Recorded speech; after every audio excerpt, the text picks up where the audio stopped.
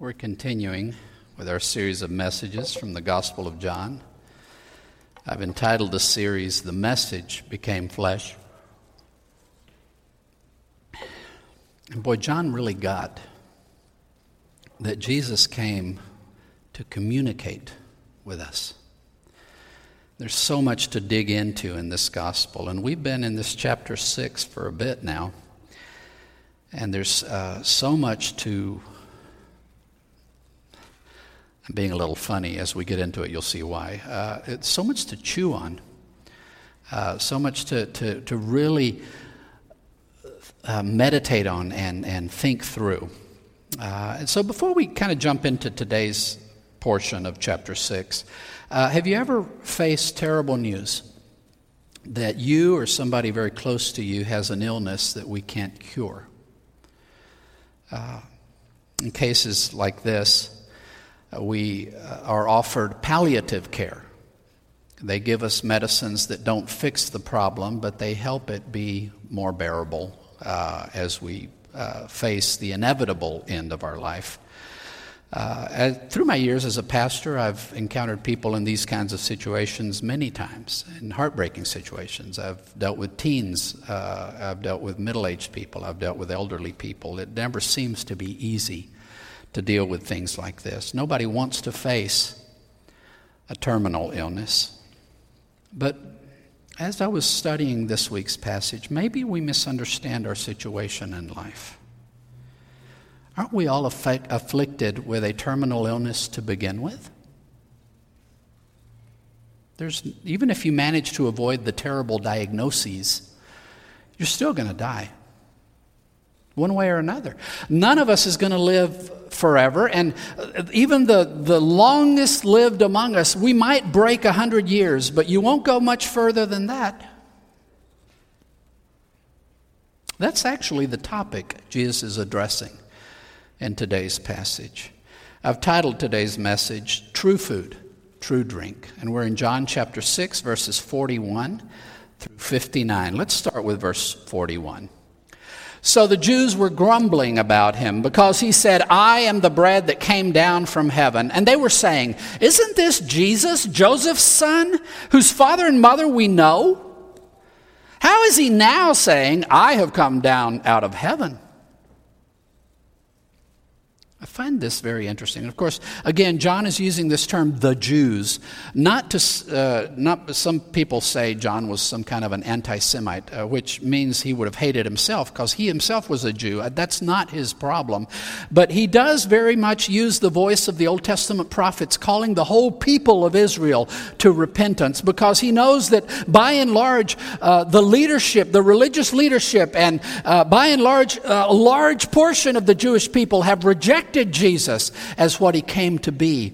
So he uses this term broadly to call all the Jews to the appropriate faith in Jesus that they should have had to begin with. But throughout his gospel, there are kind of two groups that are on opposite sides of Jesus. There's disciples and there's the Jews.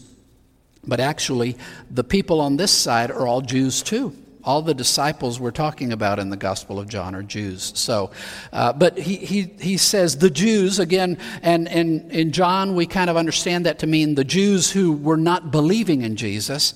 They're grumbling about Jesus. It's interesting throughout this chapter, the parallels between this and the feeding of the people of Israel in the wilderness for 40 years. There too, God gave them bread from heaven. And there too, they started grumbling. They didn't want the bread God gave them. They wanted meat. They wanted leeks and onions. They weren't content with what God provided. They wanted something else. Well, the same thing's happening with Jesus. Now, the reason people are so drawn to Jesus is that they have these tremendous messianic expectations that God is going to send the Messiah who is going to rule the nations with an iron rod, and he is going to establish the eternal kingdom of God and bring peace throughout all creation forever. And they've already decided how this is going to work. It's going to be a lot like kind of what Moses did. They're going to be delivered from bondage under the oppressive Roman regime. And the Romans are going to be put in their place. And God is going to raise up the people of Israel to govern the whole world under the benevolent leadership of the Messiah. And when they come to Jesus, they are very happy to see that he gave them a bunch of food. They think that's a good start. We're tired of going hungry, and the Romans tax us so much we barely have enough to eat. So yes, let's usher in the Messianic kingdom. Food enough for everybody. Nobody goes hungry. The oppression is put to an end, and we have freedom and liberty, and we are now the ones ruling the world. They want all this from their Messiah. But it became very clear that this isn't what Jesus was offering. Every time they try to make him, we already saw this earlier in the chapter, they wanted to take him by force and make him king, so Jesus went away. He refuses to buy into this program they've set for him. And they're not happy with what he has to say. They want plenty of food, freedom from oppression. Jesus says, this food is just a symbol. I'm talking about something else. I'm talking about something more important than food. Pay attention to what I'm trying to tell you. God Almighty has come to you in the flesh to meet a need that is much greater, much more profound than your need to eat. What can be more important than our need to eat? We can't live without that. Well, Jesus has been saying, no, there's something you need even more than that. Me. But he says nothing about doing the things they wanted him to do. So the response is to grumble. This isn't the bread we wanted.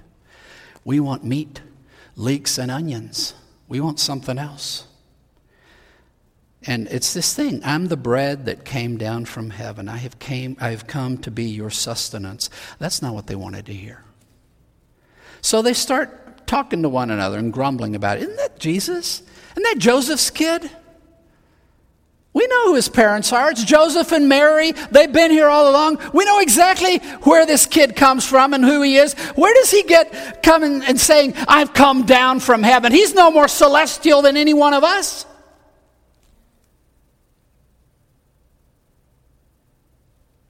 I find that that's often the way people approach Jesus. And it's not that Jesus fails to provide compelling evidence for his claims.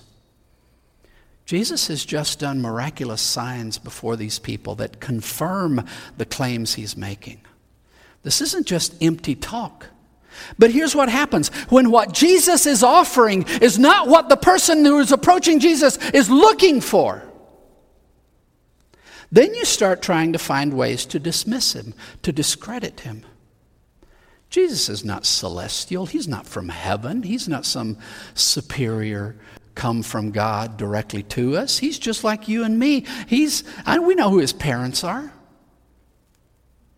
I think people still do that. They hear that Jesus is this great thing and Jesus can make your life wonderful and he's awesome, and they approach Jesus, and when they actually start paying attention to what Jesus says, they don't like what they hear. They want Jesus to make them wealthy and to give them a good job and a good house and a great family and to keep them safe from harm and to never suffer. This is what they want from Jesus. And when they come to Jesus, they find out that he says stuff like, you're going to suffer. That he says stuff like, you have to deny yourself. You cannot live for yourself. You have to die. You have to take up a cross and carry it every single day of your life.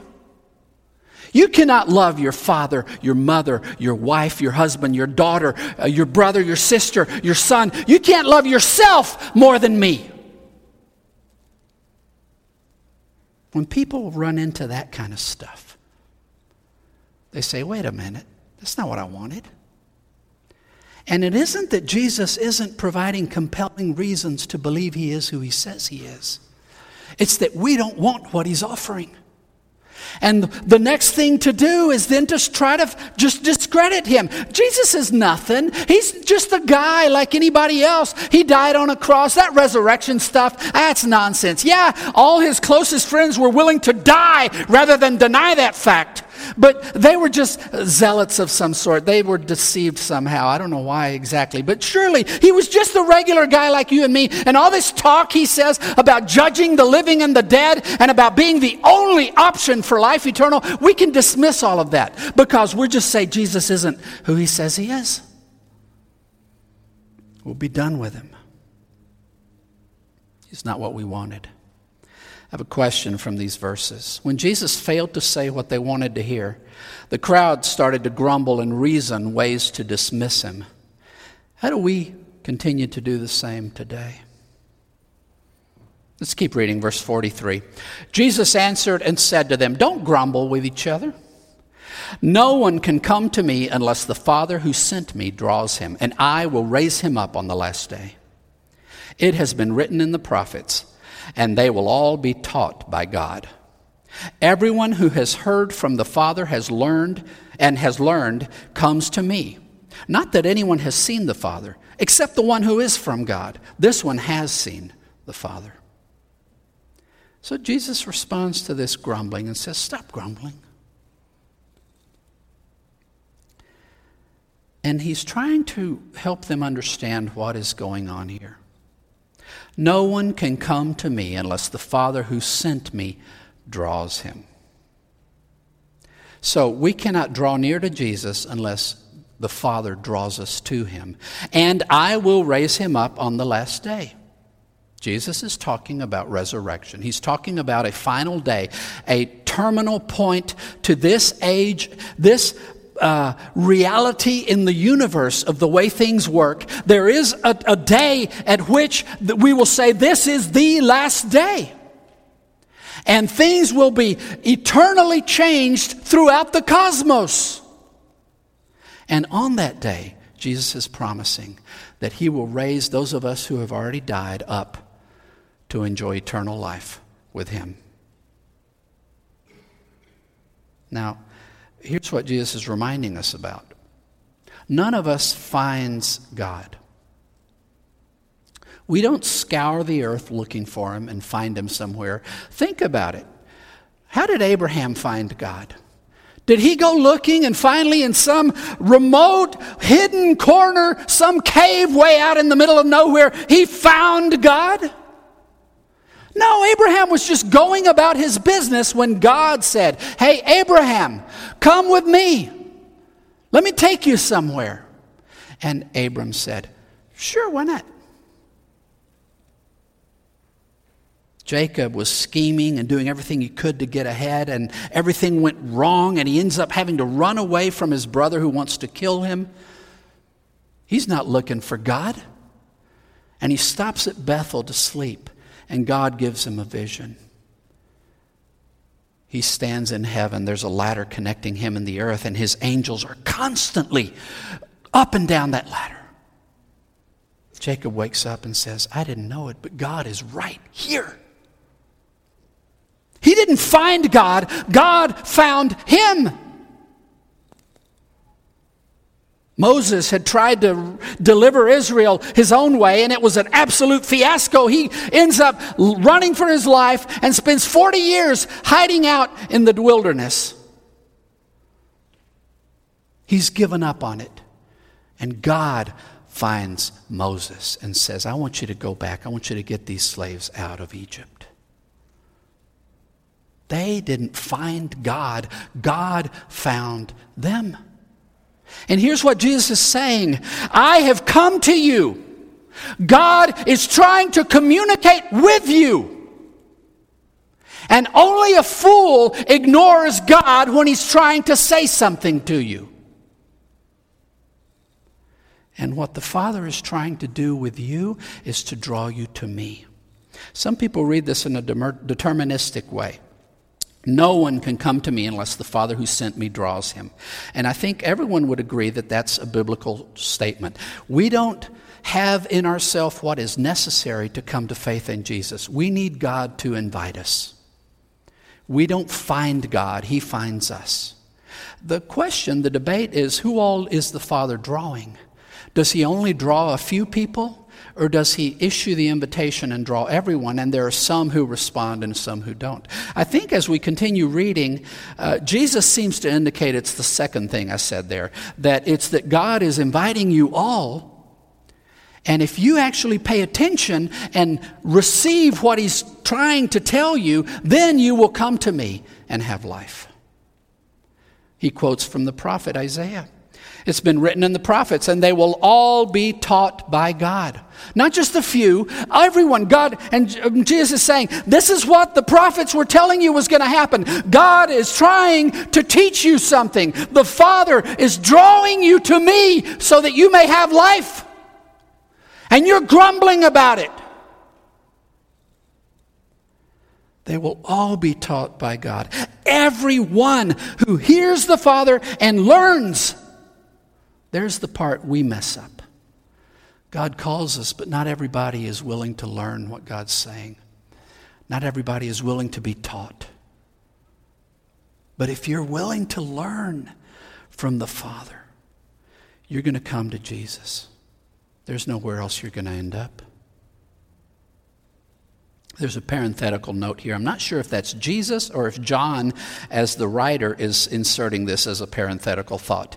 Not that anyone has seen the Father. Yes, the Father is calling us all to Jesus, but we haven't actually seen him clearly. Our perception is veiled. It's veiled in the very incarnation, in the flesh of Christ itself. It's veiled in so many ways. Our grasp of the Father is partial at best. Except the one who is from God, Jesus. He's seen the Father. He knows everything there is to know about the Father. Jesus is trying to let them know that God is giving them an opportunity. And rather than receive the opportunity and receive eternal life, they're grumbling about it. I didn't want eternal life, God. I wanted freedom from the Romans. I wanted more bread. Do you realize what kind of an idiot it takes to prefer that over eternal life? And yet that's the way we react to God. He offers us something so much better than anything we had in mind that it's not even on our radar. But because God won't give us what we think we want, we don't want what he has to offer. I have a question from these verses. Jesus reminded the crowd that God wants to teach us all so that if we learn what he is teaching us, we may believe in Jesus and have eternal life. Why do you think we struggle so often to make hearing God and learning from him a priority in our lives? Let's keep reading. Verse 47. Truly, truly, I tell you, the one who believes has eternal life. I am the bread of life. Your ancestors ate the manna in the wilderness, and they died. This is the bread coming down from heaven so that anyone might eat from it and not die. I am the bread that lives, the one coming down from heaven. If anyone should eat from this bread, he will live forever. And the bread which I will give for the life of the cosmos is my flesh. Jesus keeps instructing them. And again, he prefaces this with truly, truly. Every time Jesus starts a sentence that way, you need to pay attention to what he says after that. Because he's basically saying, I'm telling you the absolute, God's honest, solemn truth of the matter. This is an important truth you need to pay attention. The one who believes has eternal life. If you put your faith in me, you have eternal life, because I am the bread of life. I am the bread of life. Partaking of me is to partake of life eternal. And he keeps contrasting what he has brought with what Moses brought, or what God brought through Moses. Your ancestors ate manna in the wilderness. They all died. This miraculous thing, this miraculous provision. Nobody went hungry for 40 years. They didn't have to worry about food. But they died. That was not true provision. In fact, all but 2 of that whole generation died outside of faith. They refused to put their faith in God. And that's why they spent 40 years until they all died off, because God said, if you don't trust in me, you're not coming into the promised land. Yeah, they had bread to eat every day. But in the end, it didn't amount to making any significant difference for them. In contrast to that, this bread coming down from heaven is here so that anyone might eat from it and not die. And again, he says anyone. God's desire is for every one of us to come to this faith. He's not excluding anybody. Anyone might eat from it and not die. I am the bread that lives, the one coming down from heaven. Anyone eats this bread, he's going to live forever. And you might say, okay, you're promising eternal life that sinners in you. If we put our faith in you, if we believe in you, you give us eternal life. How do you do that? How does that work? Well, he explains. And he'll flesh this out further as the gospel goes on. The bread I'm going to give for the life of the cosmos is my flesh. Most translators there say the world. I consistently translate that Greek word cosmos as cosmos, because in the ancient world, yes, that's the word you would use for world, but in the ancient mindset, the world is all there is. The world is divided into the waters, the land, and the heavens. And the world encompasses all of that. We today use the term world to mean this particular planet. And we know that there's a whole lot more than that. And when in the Bible we're using this word cosmos, we mean everything. Not just this planet. The whole of creation. How is Jesus going to rescue all of creation? He is going to give up his flesh. There's something very literal, even though there's highly metaphorical language throughout this passage. There's a literal core to it all.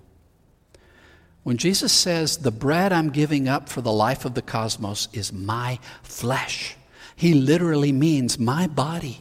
The reason God had to become flesh, the Word had to become flesh, is that he couldn't just appear to be human. He had to be human to be the perfect sacrifice for the sin that humanity imposed on the world. We brought sin into creation, and only a human offering himself up as a willing sacrifice, a perfect human, could be the appropriate atonement for the sin of the world.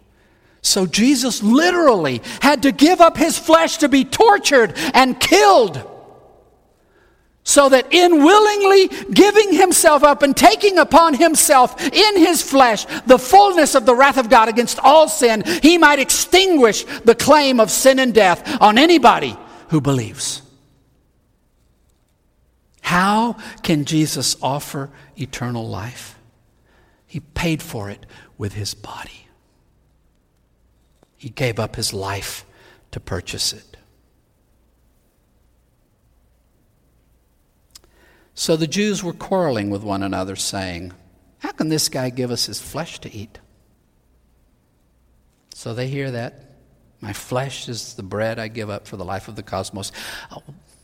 And again, they think they're being really cute and clever and twisting his words, and they're going to twist them in a way that proves that Jesus is talking nonsense. How can this guy give us his flesh to eat? And obviously, even pagans would turn up their nose at the idea of cannibalism. Even among Romans and Greeks, that was considered absolutely barbaric. And obviously for a Jew who was so obsessed with kosher, the very thought of eating human flesh was absolutely abhorrent. How can this guy give us his flesh to eat? Now, Jesus hadn't said that yet. And they're clearly twisting his words. But I love how Jesus responds. He leans into this and says, okay, you guys pay attention to what I'm saying. I'm going to push this metaphor, and you guys figure it out. Stop looking for excuses to misunderstand. Pay attention to what I'm saying. You know, as a pastor who preaches every Sunday, I run into this often, that I say something in a sermon that somebody takes offense at.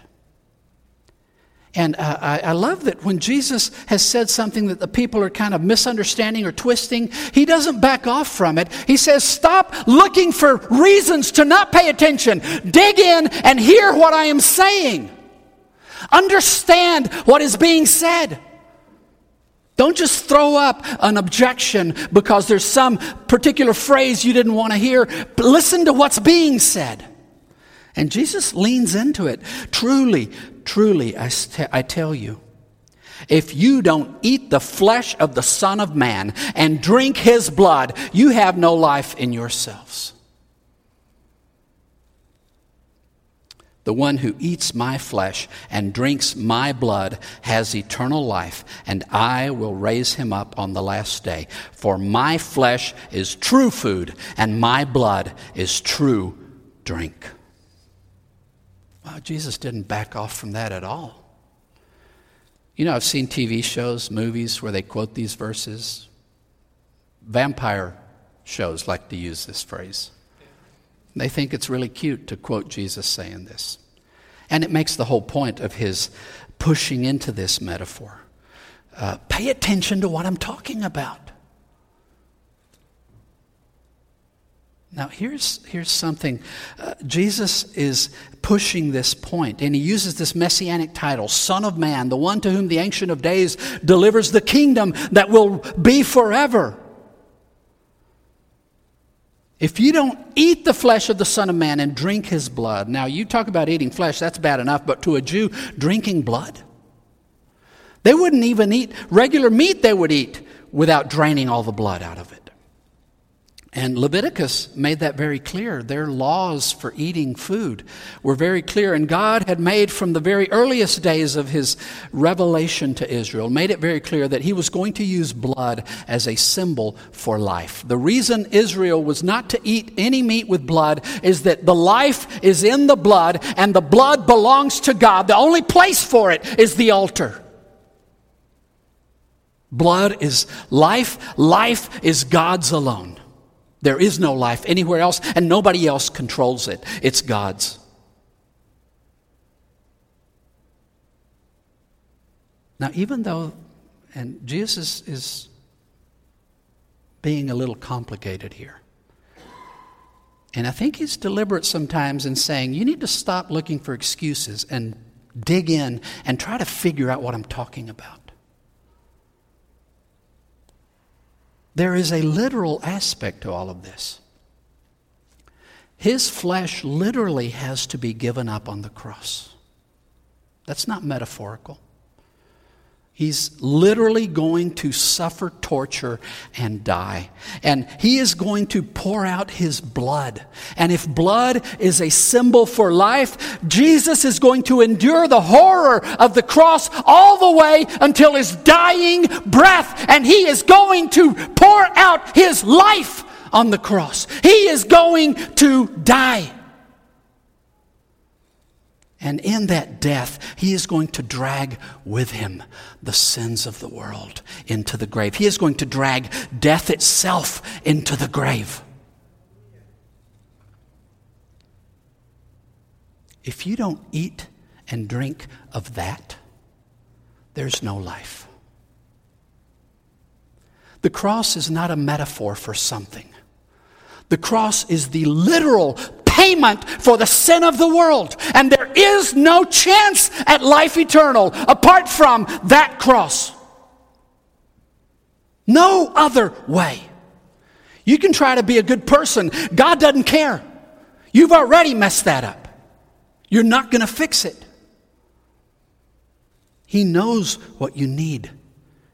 You need the flesh and blood that was laid out on that cross for you. That is the only thing you need. And if you look to anything else, you will not get it. But if you eat of that flesh, if you drink of that blood, you have eternal life. You have the promise from Jesus of resurrection. That's why he says, my flesh is true food. My blood is true drink. You know, you think you eat because if you don't eat, you're going to die. You think you drink because you think if I don't drink, I'm going to die. Guess what? You can eat and drink all you want. You're still going to die. You haven't fixed the problem. That's not true food. That's not true drink. You need something else. Jesus says, here it is, right here. True food, true drink. You eat this, you live forever. The one who eats my flesh, verse 56, and drinks my blood abides in me, and I in him. Jesus explains a bit of the mystery that takes place. When we receive what he did for us on the cross, and when we partake of that, we put our faith in him and say, you came to give me life, and it may not be what I wanted from you, but I will take what you're offering. Give me what you came to give me. When we do that, Jesus says that you come to dwell in Jesus. Your life becomes surrounded by him. You belong to him. You are now immersed in him. And guess what? It's reciprocal. And he is in you. That's the pattern. From the very beginning, God said to Israel, you will be my people and I will be your God. There is a mutual belonging God is inviting us into. We are his and he is ours. God is inviting us to a reciprocal, eternal, loving relationship where we remain in him. And he remains in us. He's not going anywhere. He says another comparison, verse 57, just as the living Father sent me, and I live because of the Father, so also the one who eats me, that one also will live because of me. In the incarnation, when the Word became flesh, and assumed fully humanity, his human existence was dependent on the Father. His life was dependent on the living Father who sustained his living. He says, in the same way, when you partake of me, you're going to live because of me. This is the bread that came down from heaven. Unlike the ancestors who ate and died, the one who eats this bread will live forever.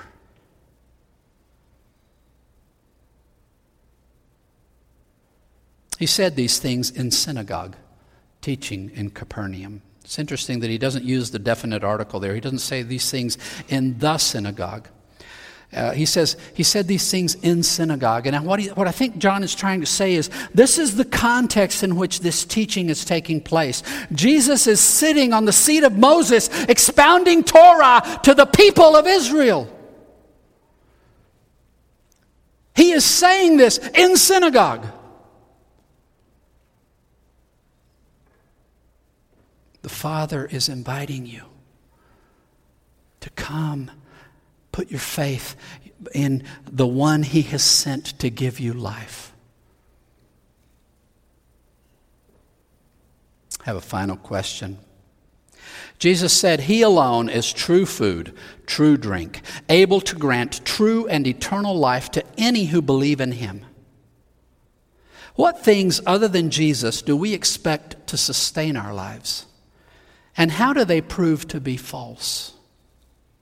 How is Jesus different?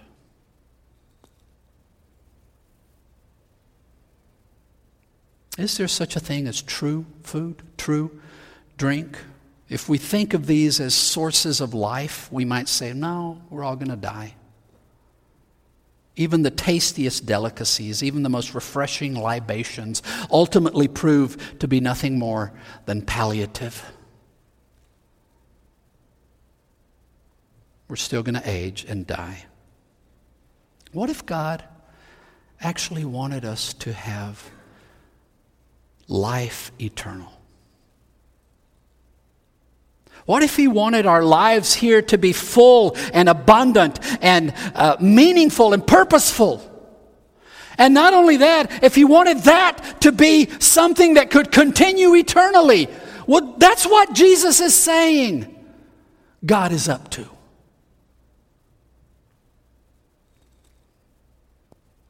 It's about so much more than just what we can accomplish in a few decades here on earth. That's why the Father sent the Son. That's why God Almighty took on flesh and went to the cross. He came to us in the mystery of the incarnation to offer us true food, true drink. He's that true sustenance. If we will heed the Father, if we will allow ourselves to be taught by Him, there's only one place we will end up. The feet of the cross.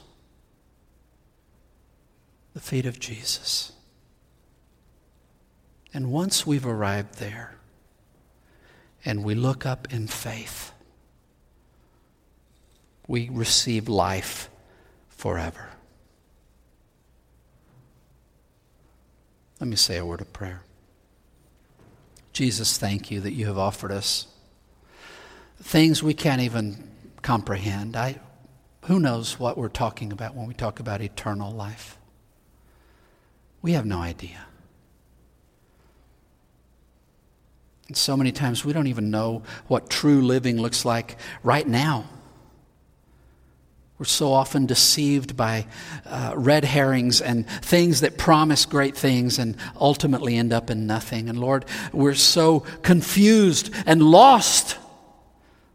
Thank you that you are the God who reaches out to us. You are the Father who teaches us all. Lord, give us ears to hear. Help us to not only hear, but to learn what you are teaching us. Draw us to yourself. Draw us to Jesus. Give us life, abundant and eternal. Thank you, Jesus. It's in your name we pray. Amen.